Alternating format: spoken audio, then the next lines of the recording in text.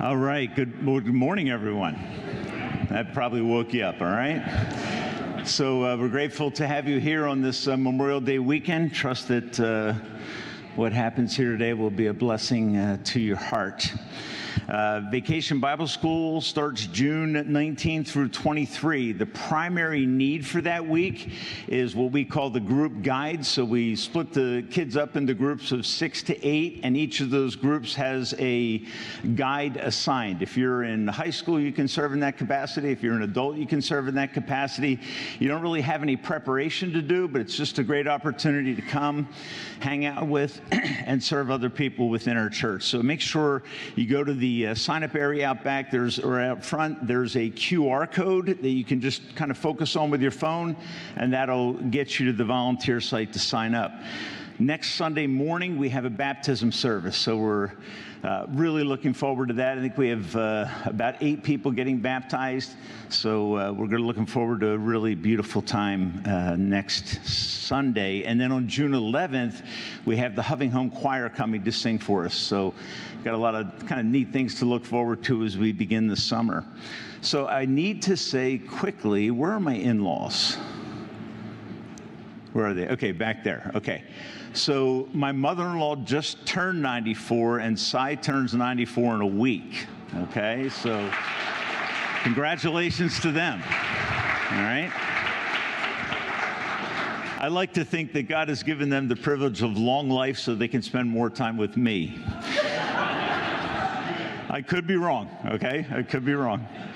The other thing I wanted to say is this. So we've been praying for Tommy Mazzone. Tommy, you can stand up there with your wife, Victoria, real quick. So Tommy finished law school about a year ago now, right? A year ago, and then has now become an officer in the United States Marine Corps. And yeah, so thank you for standing there. Appreciate having you guys here. Would you stand with me this morning as we go into a season of prayer and then enter into our time of worship? Psalm 118:1 says, "Give thanks to the Lord, for he is good, and his love endures forever." Would you pray with me this morning? Father, as we come before, we're very conscious of this weekend. We call this Memorial Day weekend, and it's a time when we think about the sacrifices that were made for us to live in freedom. And Lord, I don't look at freedom as something we deserve, but it's a gift that you have given to us through the sacrifice of others.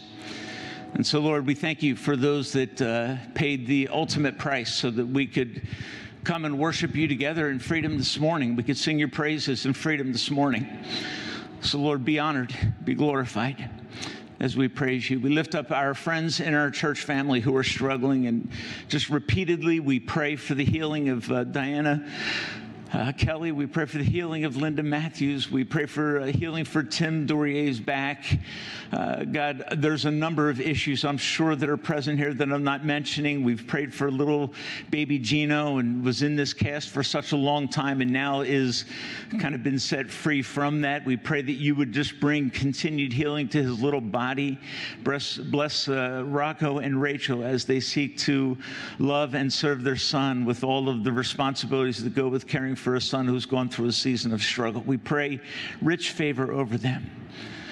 Lord, thank you for the sacrifice of your son, Jesus Christ. Thank you for the price you paid so that we could be free from our sin. Help us as we sing this morning to revel in that truth, to remember that truth, and may it comfort and encourage and strengthen our hearts together. Pray for these blessings in the name of Jesus Christ, our Savior. And all God's people said, amen. Let's worship him together this morning.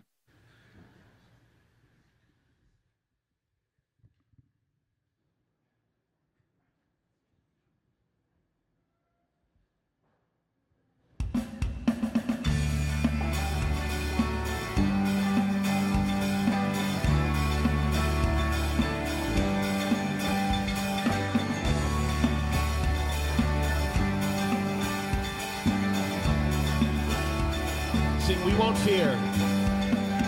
We won't fear the battle.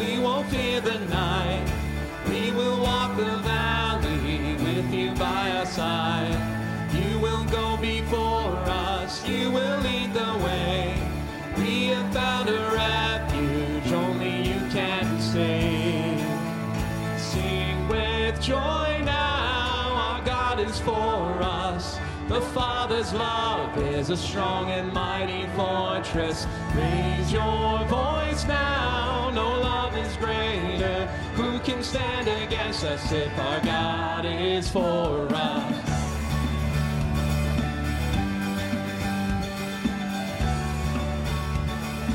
Even when I stumble, even when I stumble, even when I fall, even when I turn back, still your love is sure. You will not abandon, you will not forsake. You will cheer me onward with never-ending grace. Sing with joy now, our God is for us. The Father's love is a strong and mighty fortress. Raise your voice now, no love is greater. Who can stand against us if our God is for us?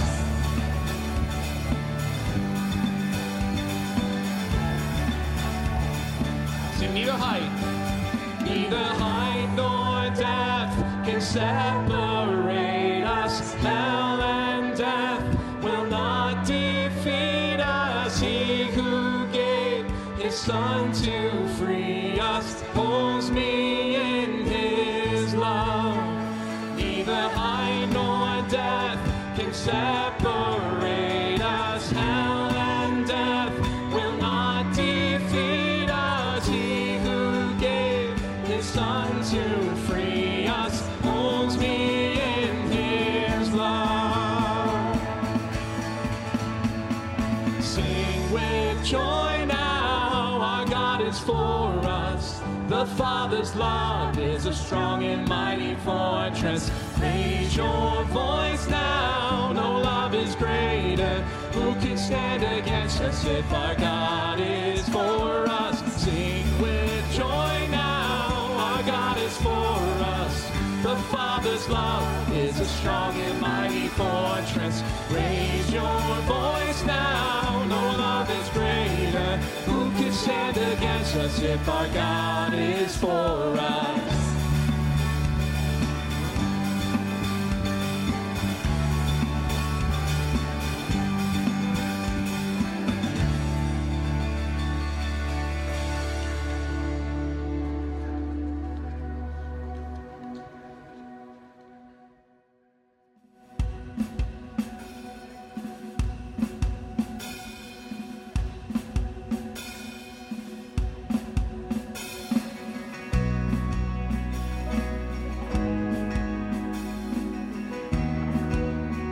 Sing now, why this fear? Now why this fear and unbelief? Has not the Father put to grief his spotless Son for us? And will the righteous judge of men condemn before that debt of sin? Now canceled at the cross. Jesus, all my trust is in your blood. Jesus, you've rescued us through your great love.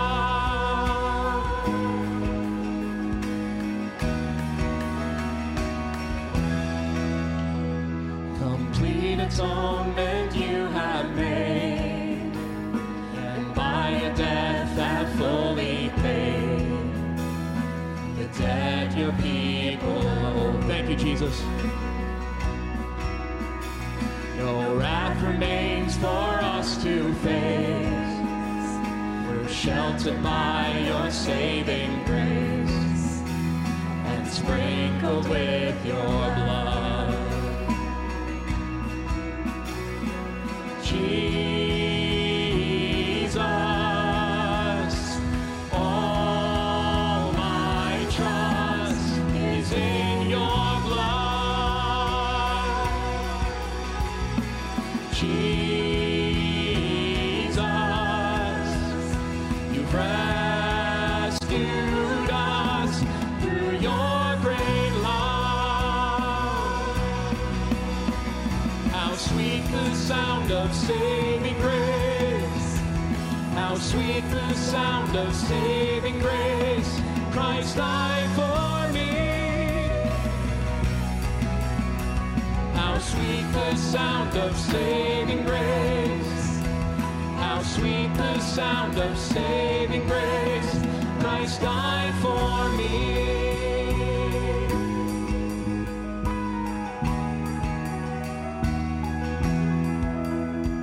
Be still my soul and know this peace. The merits of your great high priest have bought your liberty.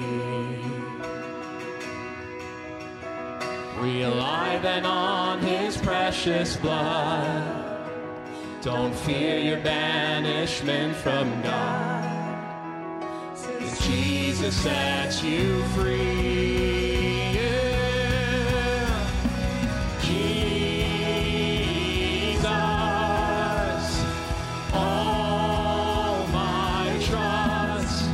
In your blood, Jesus, you've rescued us through your great love. How sweet the sound of saving grace. How sweet the sound of saving grace. Christ died for me.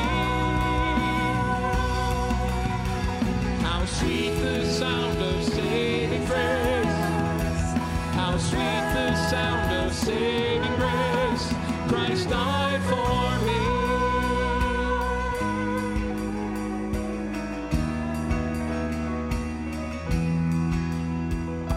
Jesus, sing this out to him.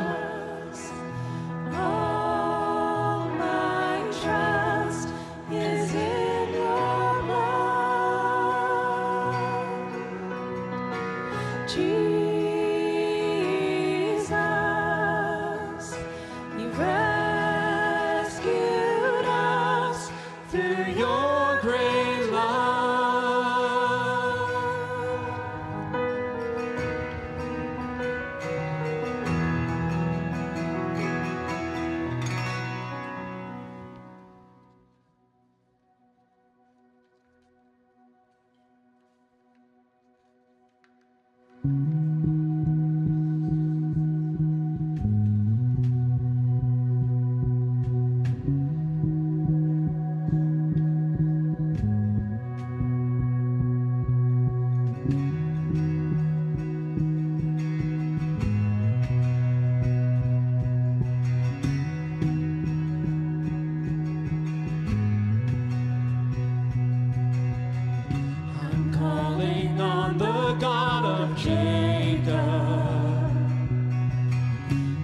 Love endures through generations. I know that you will keep your covenant. I'm calling on the God of Moses, the one who opened up the ocean. I need you now to do the same thing for me.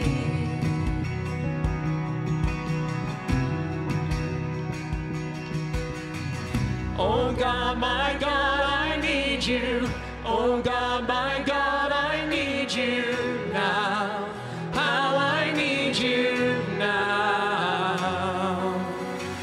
Oh rock of ages, I'm standing on your faithfulness. Your faithfulness.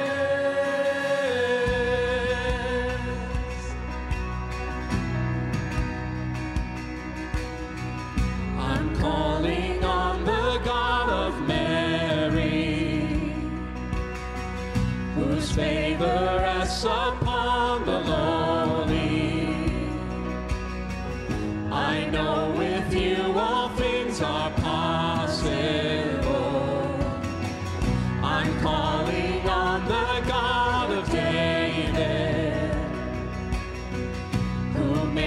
shepherd boy courageous.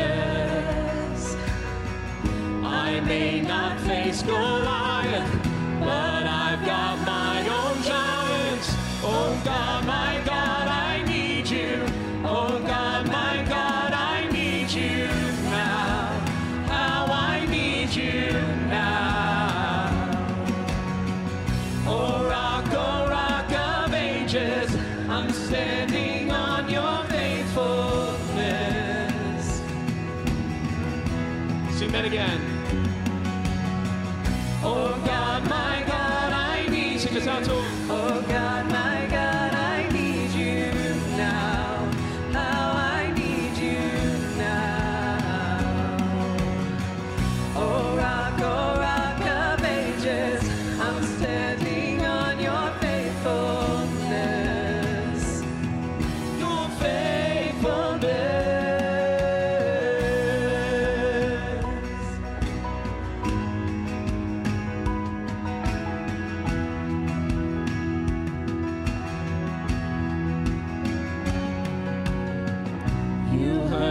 Children, then you hear your children now.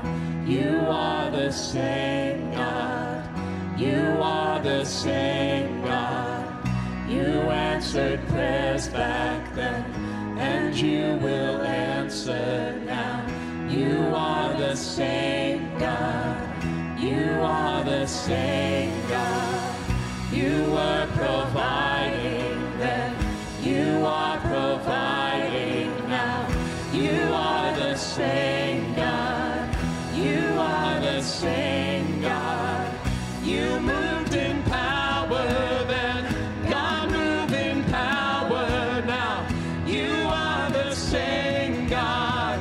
You are the same God. You were a healer then. You are a healer now. You are the same God. You are the same God. You were a savior then. You are a savior now. You are the same God. You are the same God. Oh God, my God, I need you. Oh God, my God, I need you now. How I need you now. Oh rock of ages, I'm standing on your faithfulness. Oh God, my God, I need you. Oh God, my God, I need you now. How I need you now. Oh rock of ages, I'm standing on your faithfulness. Oh, your faithfulness.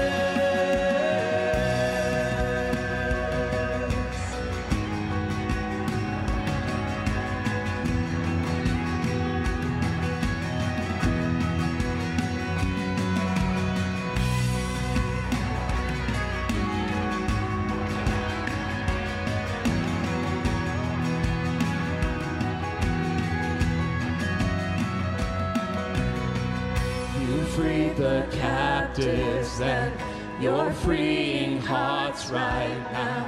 You are the same God. You are the same God. You touch the lepers, then I feel your touch right now. You are the same God. You are the same God.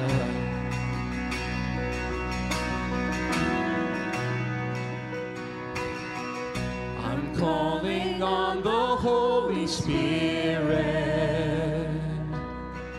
Almighty river, come and fill me again. Come and fill me again. Come and fill me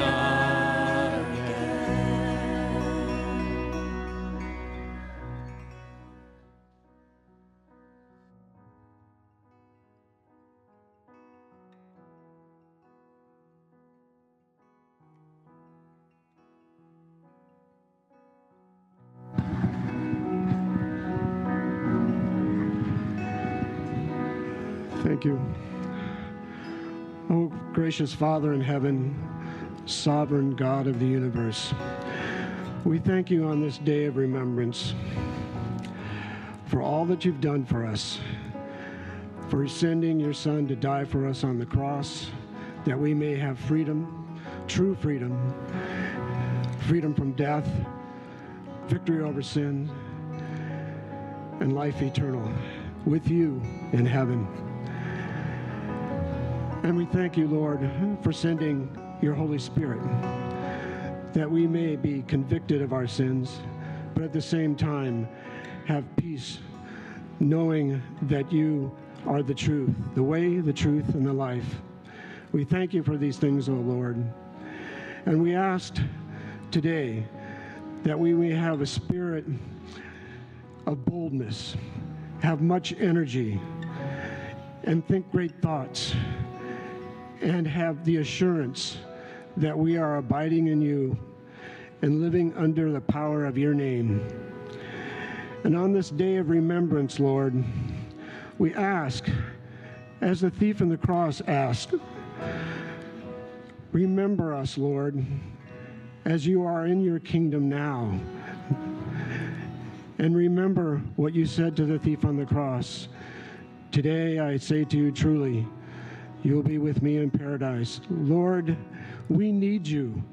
We need you desperately. O Rock of Ages, we remember all that you've done, and we ask that you remember us, that we know you, but more importantly, you know us. This day, we ask this in Jesus' name. Amen. You may be seated. On this day of remembrance, I thought I'd read a short song of praise before I read the scripture here. Some of you may recognize it. It was written by Sir Cecil Spring Rice in 1918, just after or near the close of the First World War.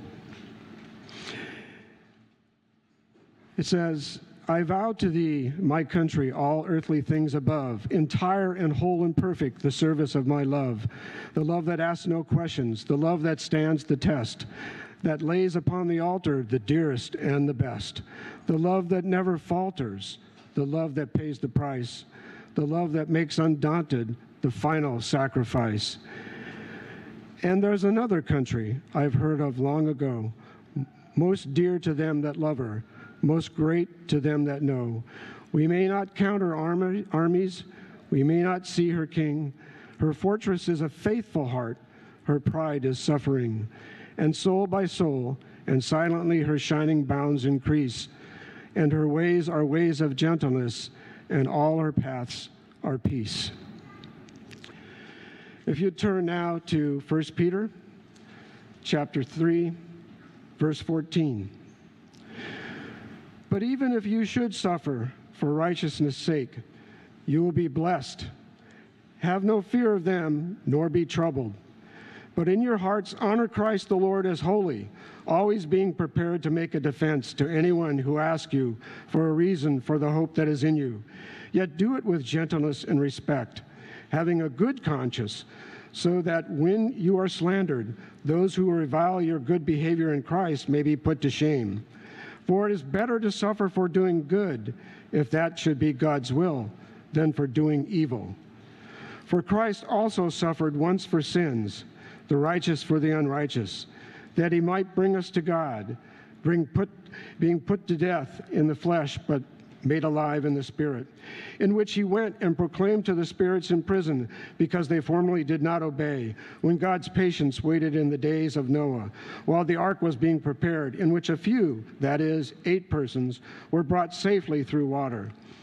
Baptism, which it corresponds to this, now saves you, not as a removal of dirt from the body, but as an appeal to God for a good conscience, through the resurrection of Jesus Christ, who has gone into heaven and is at the right hand of God, with angels, authorities, and powers having been subjected to him. This is the word of God. Amen.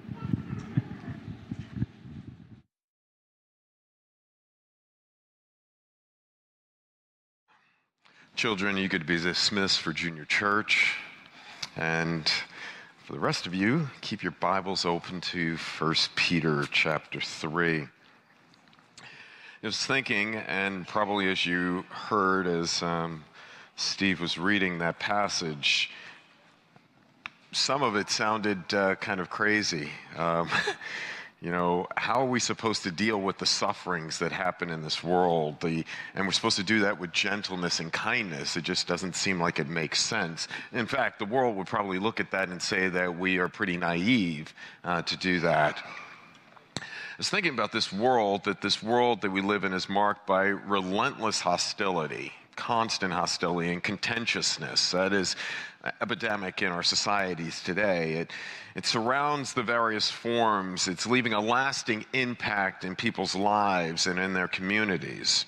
You know, you have this online harassment that occurs, cyberbullying, and you probably have heard of it. The rise of these social media platforms and these online platforms that give people the opportunity to engage in hostile behavior, and they do it cloaked behind the safety of anonymity. And it's alarmingly prevalent, and people find themselves tearing other people down with hostile words and threats and personal attacks. And the consequences are devastating, and it leaves emotional distress. It leaves a wake of pain. It leaves isolation. It leaves self-harm. But it's not just the online and cyberbullying, it's political divisiveness. And let's be honest, we are living in a political season and a time where there is great hostility and contention that is happening constantly. And people are aligning themselves with a specific ideology, or they're aligning themselves with a specific political party. And what they have a tendency to do is to demonize the other group. And as they do that, the political discussions, whether it's online or offline, we find ourselves devolving into political personal attacks, name-calling, refusal to engage in conversations. There was a time in our country where we could debate one another and learn from one another and challenge one another, but we don't do that anymore. The hostile environment hampers any progress, and it fosters division. It hinders pursuit. But it's not just the online harassment. It's not just political divisiveness. There's this cultural thing that is happening, this polarization that is happening in our society. People are so quick to judge one another, and they label one another. They label them by groups, and the hostility leads to some levels of discrimination, prejudice. We prejudge people, injustice permeates our society, and it's this inequality that tends to happen, and constructive conversations once again are gone by the wayside, and when we have important social issues, we can't seem to talk with one another. We fight with one another.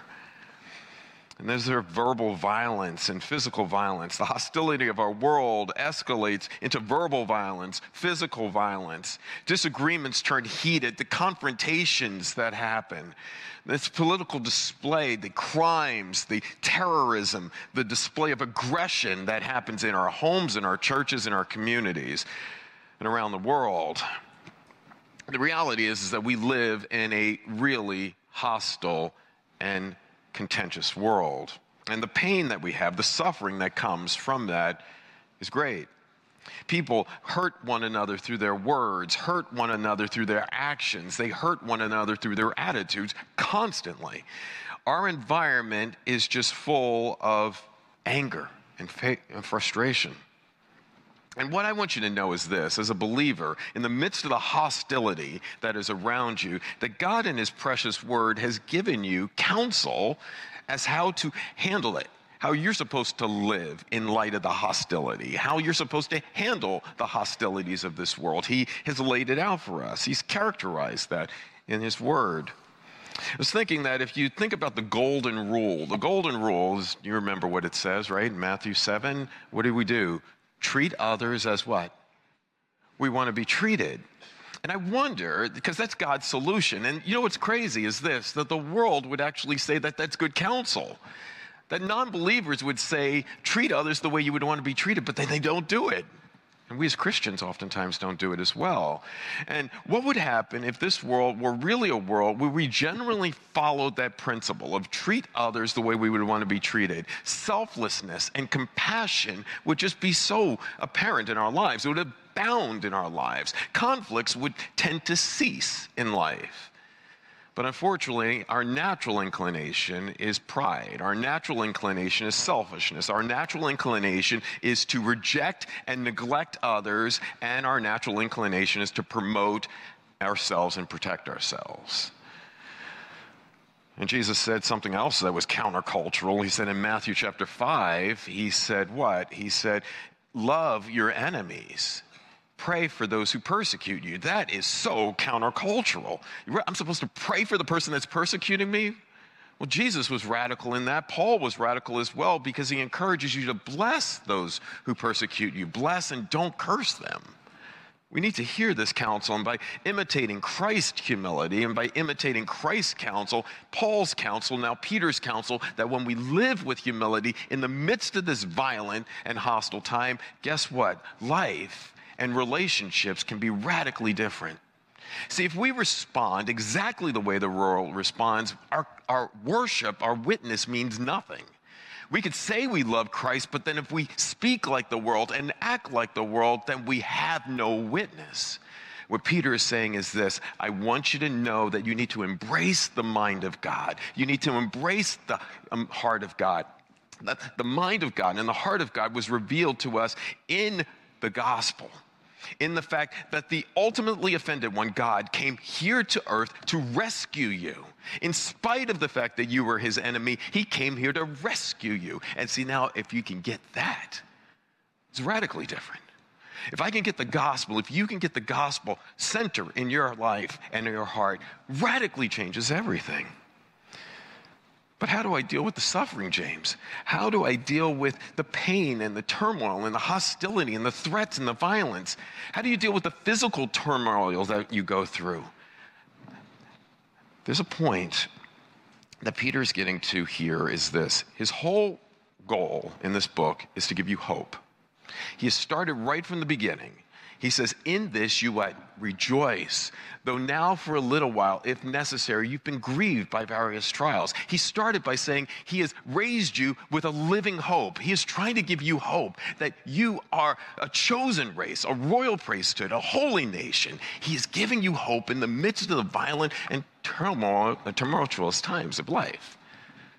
But when you lose focus of that great hope, the resurrection hope, everything just becomes fruitless.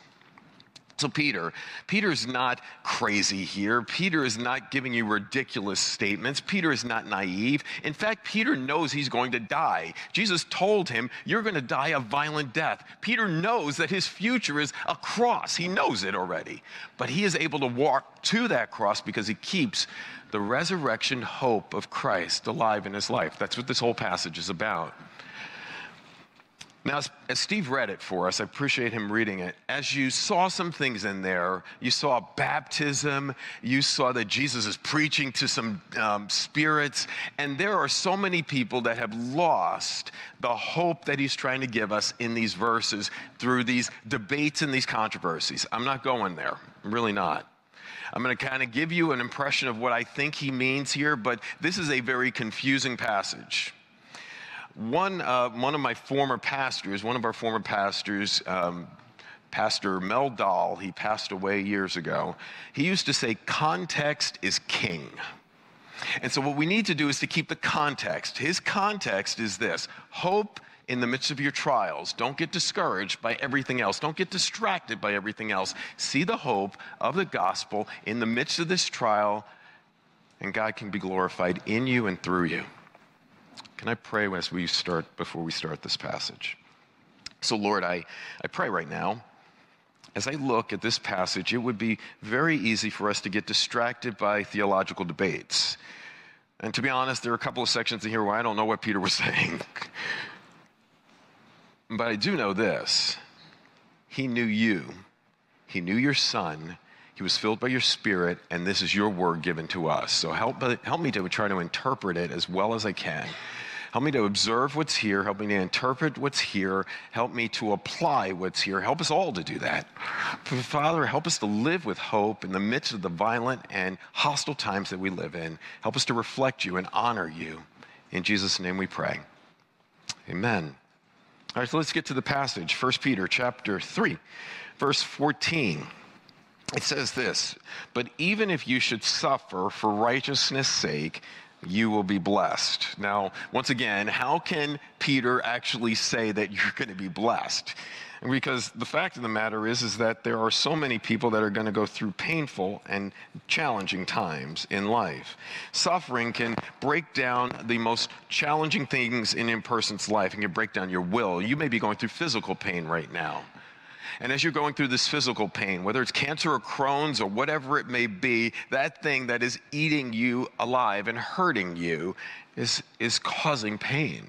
For some of you, you're going through relational rejection. For some of you, you're going through abuse. For some of you, you're going through grief. For some of you, you're going through loss. The suffering that we go through is painful. It's difficult.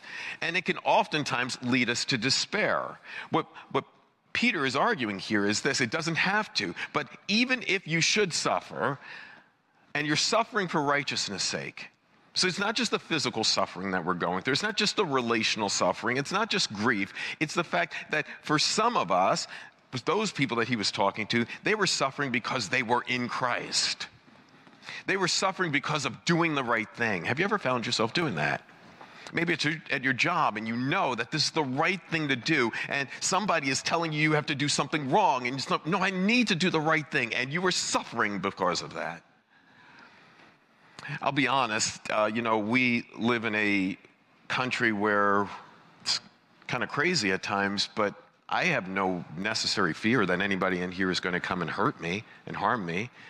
Right now, I don't have fear that the police are going to come in and arrest me over preaching the gospel, but there are believers around this world that open the Bible and they're afraid. They preach in a pulpit and they could be killed, they could be imprisoned, and that is happening around this world, and there are people that are dying for their faith every single day around this world, and I'm afraid that it's coming to our country as well eventually. And so the question is that when we suffer, when we go through these, Peter is trying to give you this, that there's a living hope. He's trying to press that in, and he's trying to give you a reason for that hope. And he says that you will be blessed.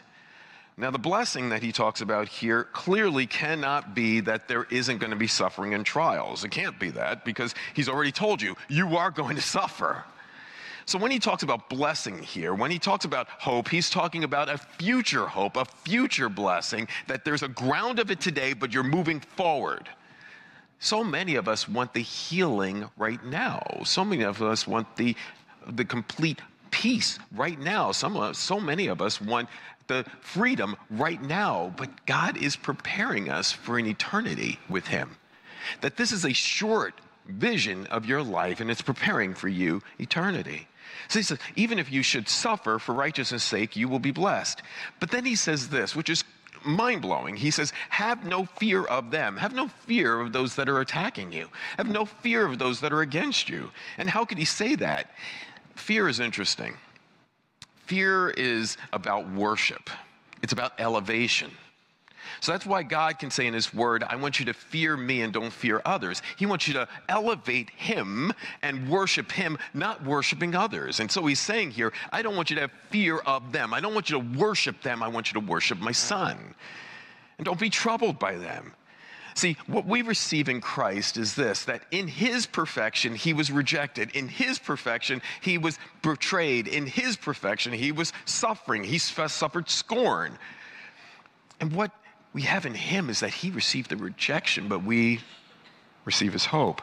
Because we're in Christ and because we're united to his death, we don't have to fear anything. We don't have to fear ultimate reviling. We don't have to fear evil. We don't have to fear rejection, because it is temporary on this side of heaven, and then it's lasting peace and harmony and hope for all of eternity. See, if I live 60, 70, 80, 90 years, and the pain in this world is for that entire time, it is a blip on the radar screen when you think of eternity. And so he wants you to cast your vision of what you will have for all of eternity and say that this short time is nothing. this mistreatment that you're going through is nothing in comparison to eternity. Turn with me to 2 Corinthians chapter 4. Because I think that's what Paul was getting at in 2 Corinthians chapter 4. If you remember this passage, in 2 Corinthians chapter 4, verse 7. 2 Corinthians chapter 4, verse 7. I love when I hear those turning of the pages. But we have this treasure in jars of clay to show that the surpassing power belongs to God and not to us. We're afflicted in every way, but not crushed, perplexed, but not driven to despair, persecuted, but not forsaken, struck down, but not destroyed, always carrying in the body the death of Jesus, so that the life of Jesus may be manifested in our bodies. Jump down to verse 16. So we do not lose heart. Though our outward nature may be wasting away, our inward self is being renewed day by day. This light, momentary affliction is preparing for us an eternal weight of glory that's beyond all comparison, as we look not to the things that are seen, but to the things that are unseen. For the things that are seen are what? Transient. But the things that are unseen are eternal.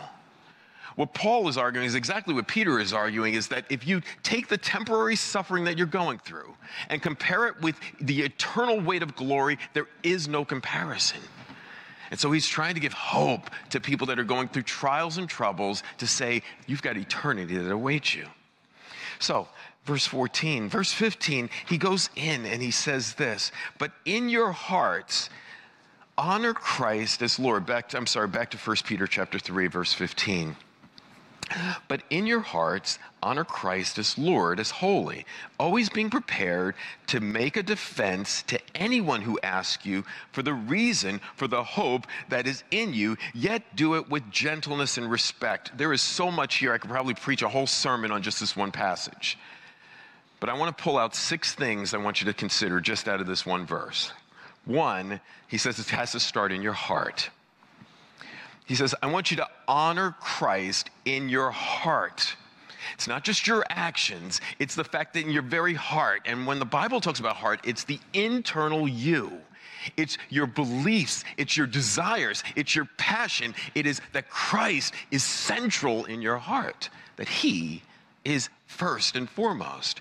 He says, I want you in your hearts, deep down, not just your words, not just your actions, but your very heart. I want you to honor Christ as Lord. He doesn't just want you to go at a heart level, he wants you to obey Christ. Christ needs to be your Lord, your master, your ruler. He says it, I follow it. There's so many Christians today, and I got one finger out, 3 fingers point back, where we know what Christ says to be done, and we choose not to do it. That's not what he says here. In your heart, internally, obey him as Lord, as master, as ruler. And then he says, I want you to do that in holiness. I want you to look different than the world. Because when you start to look different from the world, that leads to the third thing. You are at a heart level. There's obedience, but there's preparation. He says, be prepared. The world's going to attack you. Peter says in another book, why are you surprised at later in this book, why are you surprised at the fiery trials that come at you? The world is going this way, Christianity goes that way. Don't be surprised when you have a different viewpoint when it comes to sexuality. A biblical viewpoint when it comes to sexuality. That's going to be shocking to the world. That shouldn't be shocking to you that they're going to rebel against you. When they say that the life in the womb is not a life, it shouldn't be shocking to you when you stand up and say that is a life in the womb. It shouldn't be shocking to you when they disagree. You say marriage is between a man and a woman. Don't be shocked when the world says that they are attacking you. Why are you surprised?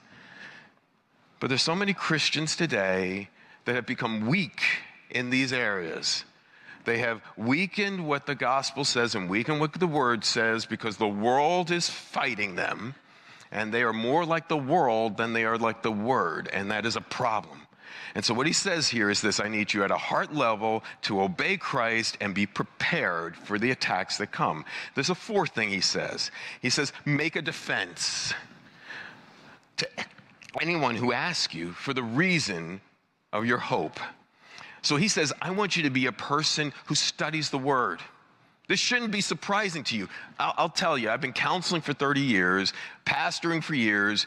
The type of questions that the world has are challenging questions, but it always comes down to probably about 15 or 20 different questions. And if you have the answers to those 15 or 20 questions, they all come at a different level, but it's basically the same. Why does God allow suffering? You go down all this list of things. And so if you have an answer for it, if you're prepared for it, guess what? You can make a defense. But there's so many Christians today that don't spend time in the Word, and they don't know, and they get the challenging question, and it's like they're stumped. I can guarantee you on the authority of God's Word that God has solutions to our problems in life. And they're found in the 66 books, and you need to study them. You need to prepare yourself, and you need to be willing to make a defense. And you make a defense, the Greek word is apologia, and it basically means a prepared legal defense. Now, some wonder if the people are going to court and now they're having to make a defense in court. That's possible. I think it's just every one of us sitting in this room, you have to defend Christianity at some time in your life. Maybe it's in your family. Maybe it's with your spouse. Maybe it's with your children. Maybe it's with your boss. Maybe it's with your neighbors. I don't know who it is. Maybe it's with somebody here in this church. Are you able to help people to see that God has solutions to the struggles in life? Make a defense. And reason, logical. See, in our culture today, we attack one another emotionally. We ramp up the emotions, and we do crazy things when we ramp up the emotions, because when the emotions ramp up, logic and reasoning diminishes. But Peter says, it's not about yelling, it's not about screaming, it's not about manipulating. It is that you reason with them logically. To be able to sit there and say, why is a baby here, and you're giving a baby ceremony for somebody. You're giving a party for a person that's having a baby here, but over here they can take their life. How is it a life here and not a life there? It makes no sense. Reason. And as you start to reason with them, and you do it with hope, because that's the fifth thing. Heart, obedience, preparation, study, hope. You need to have a hope. He says, the hope that is in you. See, your life and my life needs to look different so that somebody looks and sees something in your life and says, there's something different about that person. And the hope of the resurrection hope that's in you comes out of you. And people can see something different. And have you ever had somebody say to you, what's different about you? When the boss just said that, man, I would have yelled and screamed, and you just handled it so well.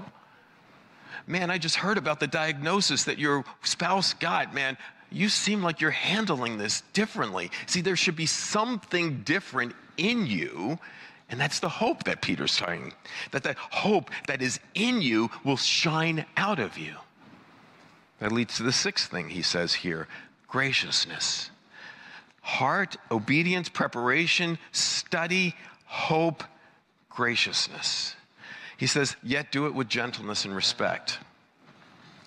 It's not what we have in our culture today, right? We have people that are attacking one another, but this passage talks about gentleness. Gentleness is not weakness. Gentleness is strength under control. It is the sensitivity to God, that God is at work in you. And respect. Respect is another word for fear. Fear God more than you fear humanity, and then you could live confidently in the midst of this time. You can have such a confidence that you can come into the presence of God, that God lives in you, and that when you go out there radically different than the world. You don't have to be obnoxious. You know, there's some street preaching that is really good. I don't want to minimize street preachers. There's some street preachers that are, they go out there and they evangelize and they do a really good job. There's one guy I watch online, and he is just winsome in his conversations. He asks questions. He's engaging. He has the basically same type of questions. He takes them to the law, and then he takes them to the gospel. And he does it with respect and gentleness. And then there are others that you probably have seen there yelling and screaming, you're going to hell, and that kind of stuff. That's not winning anybody. The obnoxiousness doesn't do it. What does it is a life that looks different. That life that looks different but is willing to tell the people the truth is huge. Verse 16 says this. He says, having a good conscience, so that when you are slandered, and slandered means that they're saying something evil against you that's not true. So we need to make sure that what they are saying about us is actually not true. Sad to say, for many Christians, what they're saying about us is actually true.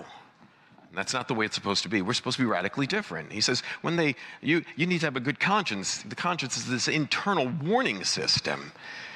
And the law that God has given to every human being, whether they have been in a church or whether they've opened a Bible before, the law is there. And it's saying, this is wrong, this is wrong, this is wrong, this is right, this is right. That law, that internal warning system is there.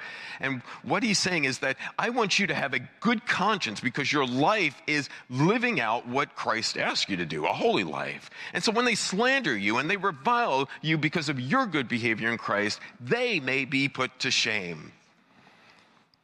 That's huge.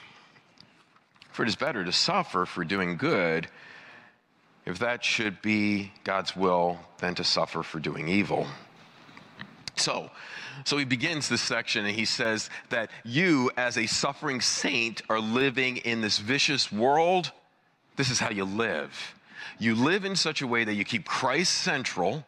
You elevate him in your heart and your life. You are obedient to him. You are prepared for the battle. You are a student of the word. You are a person of hope. And guess what? You display grace. It's pretty cool. So for the suffering saints living in a vicious world, that's the way you live it. But then he turns the corner and he says, okay, the suffering saints living in a vicious world, but why do we do this? And he gives you the why. He tells you about a suffering Savior's victorious work. A suffering Savior's victorious work. And it begins in verse 18. And here's the ground of your hope. This is the ground. He starts with the crucifixion. He goes to Christ's resurrection. He goes to Christ's proclamation. And then he goes to Christ's exaltation. Those four things. The suffering Savior's victorious work, crucifixion, resurrection, proclamation, and then finally exaltation. Let's work through this.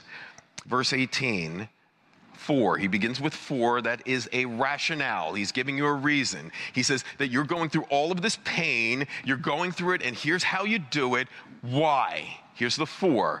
For Christ also did what? Suffered.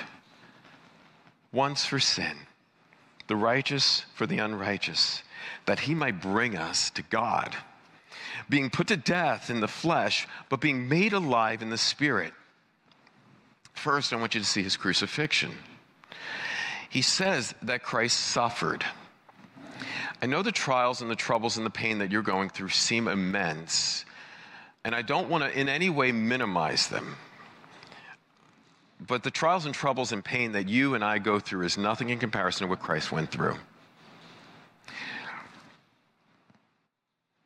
In fact, when we look at the cross and we say, that was a painful thing, and that must have been the most incredible pain, but that wasn't even the most incredible pain that Christ went through.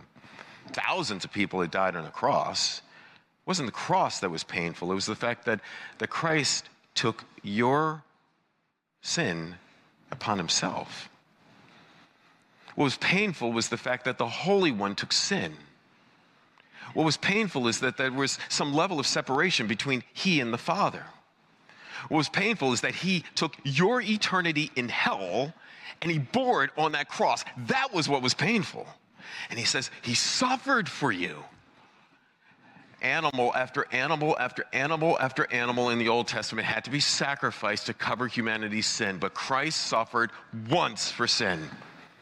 This incredible sacrifice was so efficacious that he could die just once. And he died not because of his sin, but because of yours. He substituted himself for you. All we have sinned and fall short of the glory of God. And the wages of sin is death. We deserve eternal judgment from God. But he came here to become sin for you. He took your punishment that you deserved. He substituted once for sin, the righteous one, Christ, for you, and for me, the unrighteous one. And why did he do that? Why did he substitute himself? Jesus paid it all for my sin and your sin. He satisfied God's anger and wrath that I would have had to pay for all of eternity. He satisfied that in that moment on the cross. Why? I don't know. I do know this. He paid it all. And all to him I owe. Sin has left a crimson stain, and he has washed it white as snow. See, Christ's suffering accomplished something. He substituted himself to pay for our sin. Our sin paid for him. Theologians call that propitiation. He appeased the wrath of God. They also talk about expiation. Expiation means that he removed our sin. And if you remember from the Old Testament, you would have one animal that would be slaughtered and their blood would be spilled. And then you had another animal that you would send out of the gate and send them away. And it takes on the two elements of what Christ did for you. He paid the penalty for your sin, like the one animal that was killed, and then he took your sin away like the animal that was removed. And those two elements, Christ took it all over for you. You are forgiven and you are free in Christ. First thing we see is his substitution.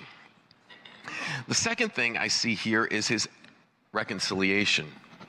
He says he substituted himself, the righteous for the unrighteous, that he might bring us to God. And then he said, to bring us to God, the reconciliation. What sin does is it separates.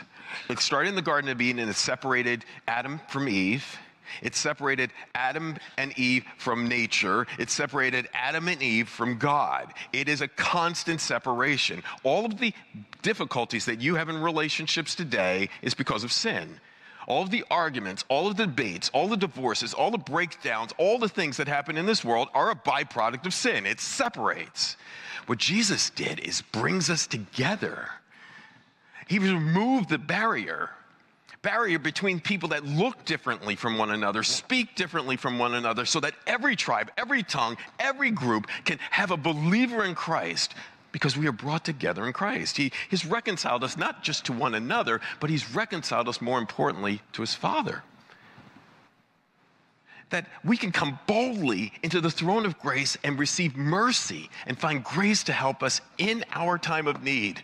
I can go boldly into the throne room because God has rescued us. The temple veil, the veil that was separating the Holy of Holies from the world, torn in two when Christ died on the cross. Why? Because Jesus has removed us. He's removed the separation. The enemy is now a friend. The rejected one is now accepted. The orphan is now adopted. The broken one is now made whole. The one that is far off has now been brought near. That is what Christ did for you. He reconciled you. And the suffering that he went through not only dealt with your righteousness issue, he also dealt with your reconciliation issue. But his crucifixion, which is a grounds of our hope, a second ground of the hope is right here, his resurrection. It says that he was made alive in the Spirit. Now, some question whether that's the Holy Spirit. I think that that's just Jesus' Spirit that was made alive here. So this suffering Savior has been victorious over the grave. He's been victorious over sin. He's been victorious over Satan. He's been victorious now over death. And all the things that you and I fear, we fear sin, we fear rejection, we fear health and death. We fear all of these things. We may fear Satan and his demons. The things that you fear, Christ has said, I conquered it. I'm victorious over it all.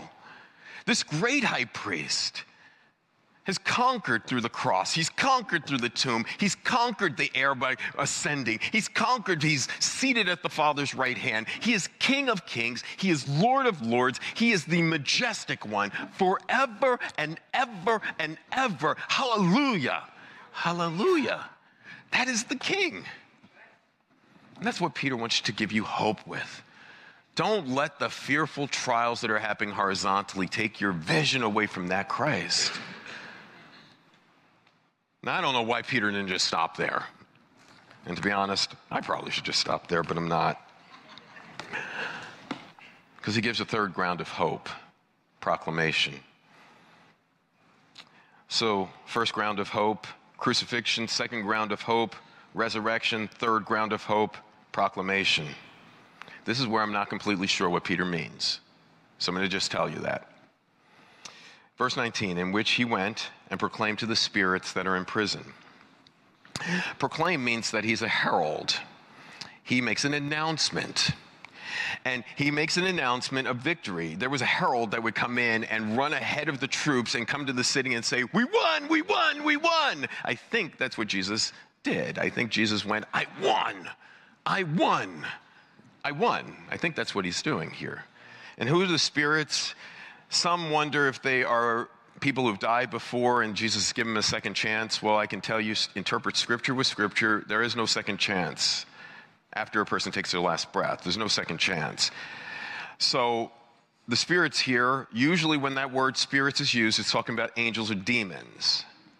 So I think if you go to verse 20, because those angels or demons, formerly disobeyed when God's patience waited in the days of Noah, while in the ark was being prepared, in which a few, that was 8 persons, were brought safely through the water. So I think this is what happens.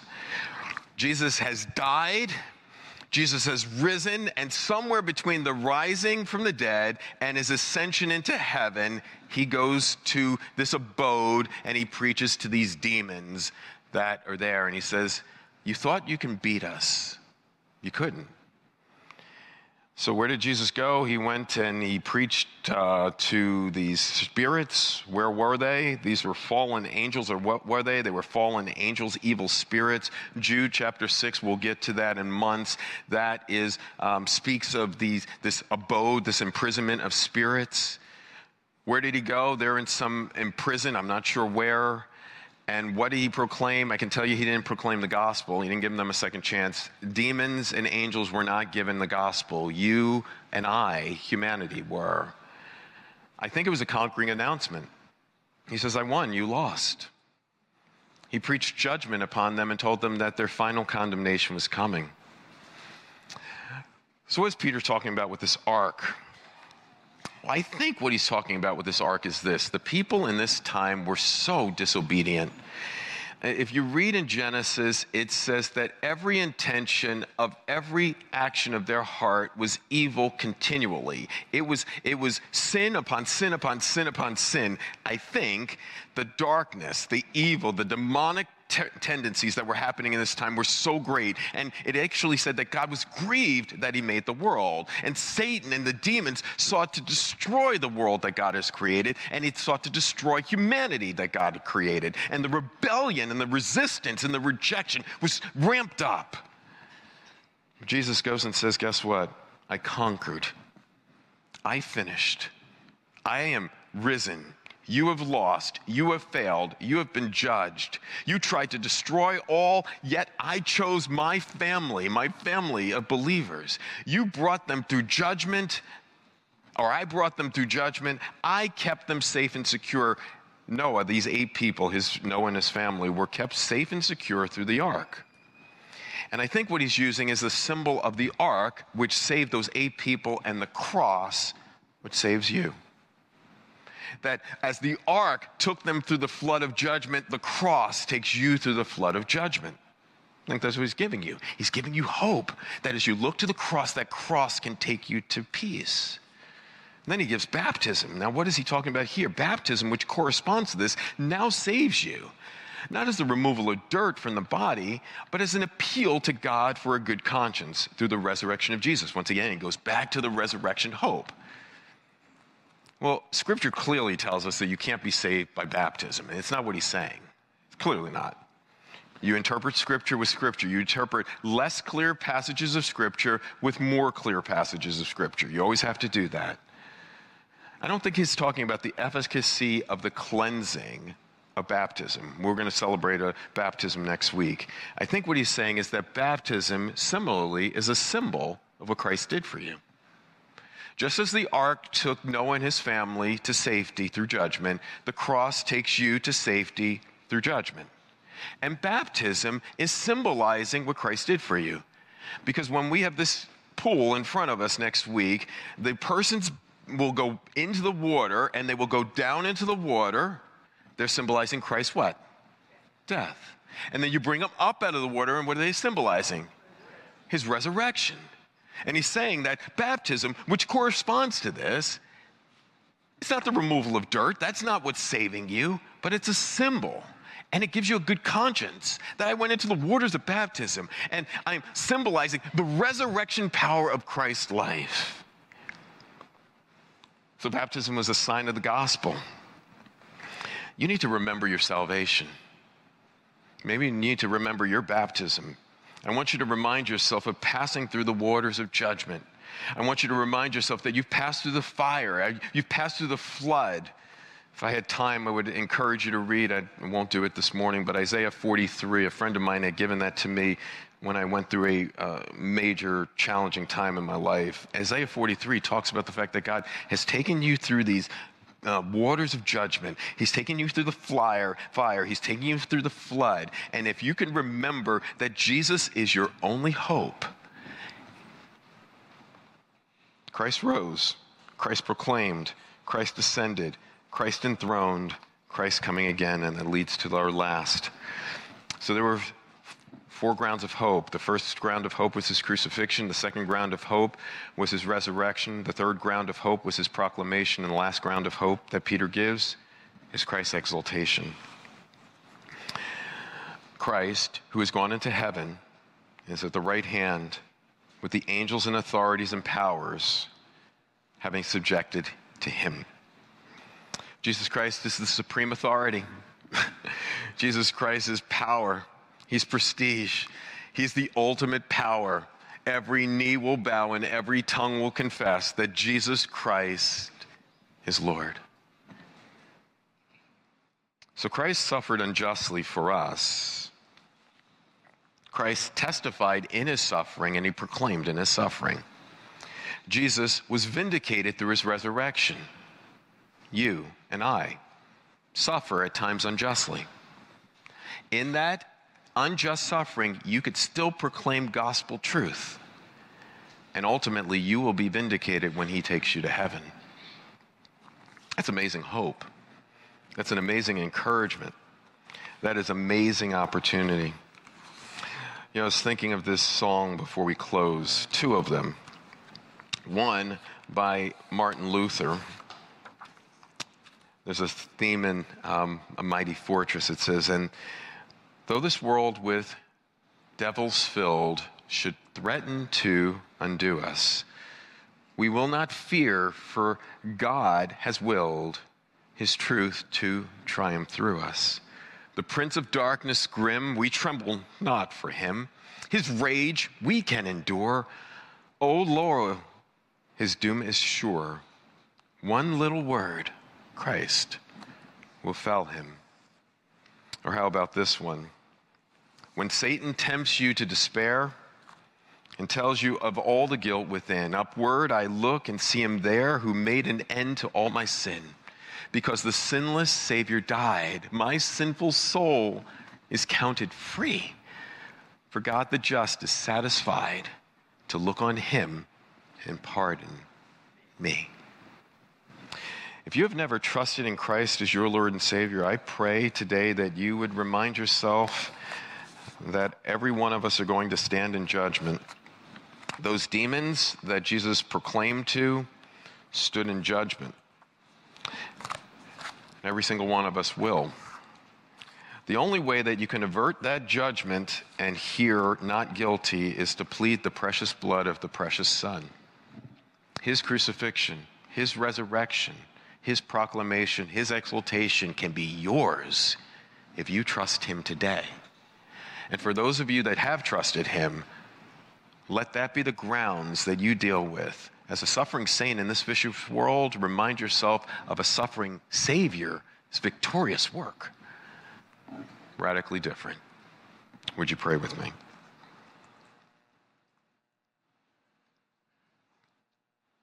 So, Father, Satan can tempt us to despair. And far too often he can tell us of the guilt within. Father, I pray that you'd help us to look upward and see him there, Christ at your right hand, who made an end to all our sin. Because that sinless Savior died, our sinful soul is counted free. For God the just is satisfied to look on him and pardon me. Father, I in no way want to minimize the pain that some people are going through right now. It's great. It's not greater than your grace, and it's not greater than eternity. Father, I pray that we would be able to sing that it is well. It is well with our soul. Though we go through trials and troubles and difficulties, it is well because we keep the resurrected Christ in our eyes and in our visions. Help us to reflect him, honor him, lift him up in our lives. In Jesus' name, amen.